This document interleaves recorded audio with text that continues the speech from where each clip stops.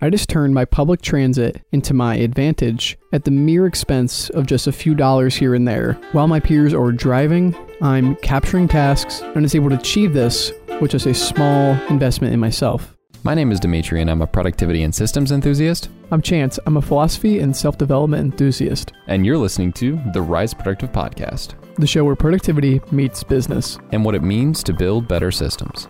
Now grab a mug and join us for the Productive Brew. Nowadays, people know the price of everything and the value of nothing. Oscar Wilde. For the past few months in law school and at Rise Productive, I've learned an important lesson in self-investment.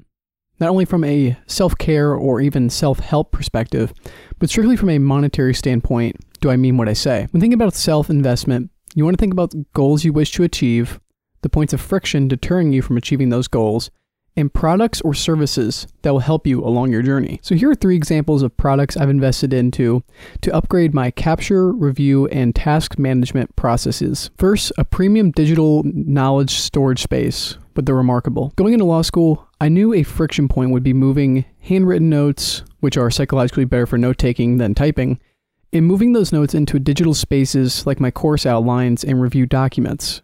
By deciding to make the one-time payment of an incredible piece of hardware and the monthly subscription for the native software, I've achieved my sub-goal of creating a great note-taking ecosystem en route of my main goal, which is achieving success in law school.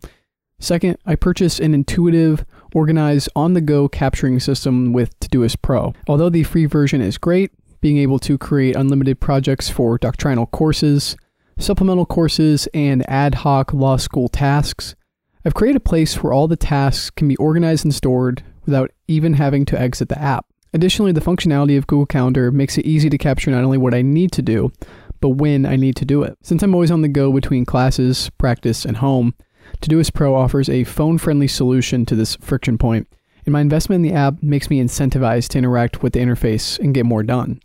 Lastly, to upgrade my on-the-go review and condensing information processes, I purchased the $25 Anki app, which is a free desktop app. This seems like a hefty one-time purchase for an app, but its ability to sync from the desktop app and provide me with unlimited flashcards will play a huge role in my studying before finals. Rather than scrolling through social media on my commutes to and from downtown, I'm able to relearn key concepts and passively absorb content from my phone.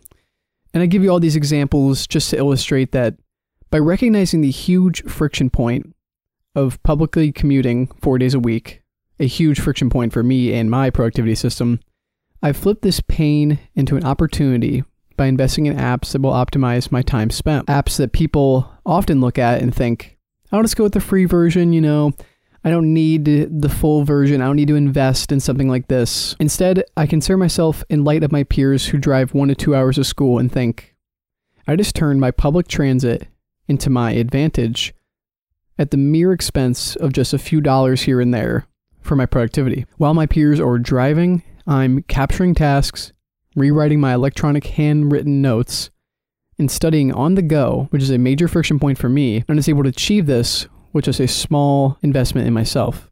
So I hope you find this lesson valuable.